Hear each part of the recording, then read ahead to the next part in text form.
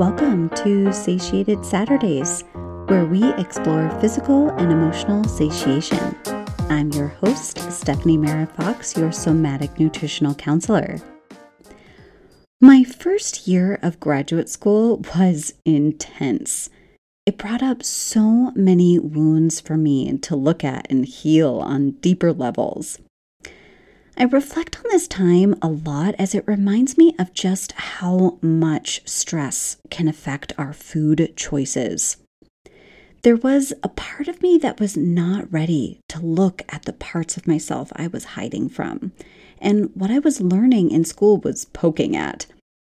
Luckily, food has this amazing way of supporting us in feeling grounded and embodied in moments that perhaps feel too emotionally intense to navigate. During this time, food came in as a way to emotionally self-soothe. I knew what I was doing. I knew I was leaning on food for emotional support. Often, no matter what anyone tells us during these times of utilizing food for emotional satiation, we need to play this pattern out until we have learned everything we were meant to learn from that habit. I took time every day to also get curious and ask myself questions.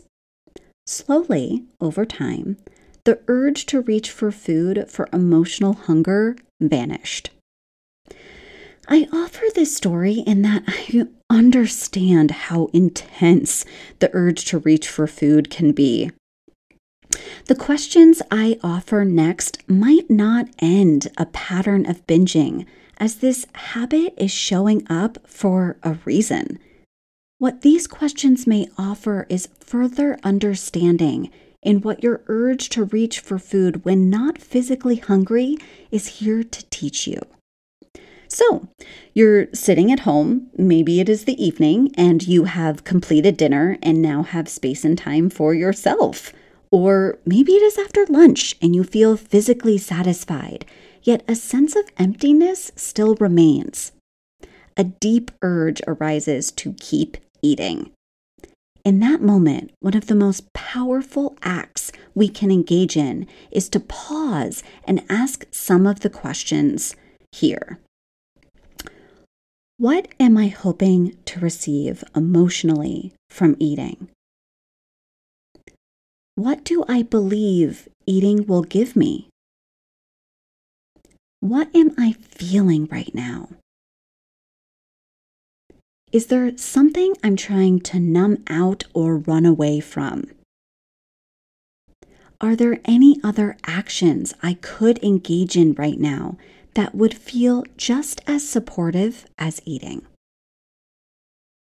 Reflecting, journaling, and asking these questions can facilitate cultivating awareness of what is emotionally trying to get your attention. Even after answering these questions, you might still eat the thing you were thinking of eating, and that is all right too. There is no right or wrong action here. Just by cultivating awareness, we are planting seeds that might grow into different actions at some point in time. You get to be so very gentle with yourself in this process and trust that you're exactly where you're meant to be every step of the way of fostering a new relationship with your body and food.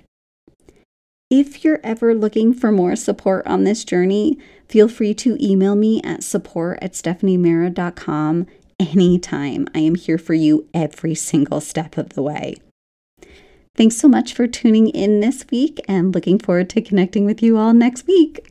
Bye.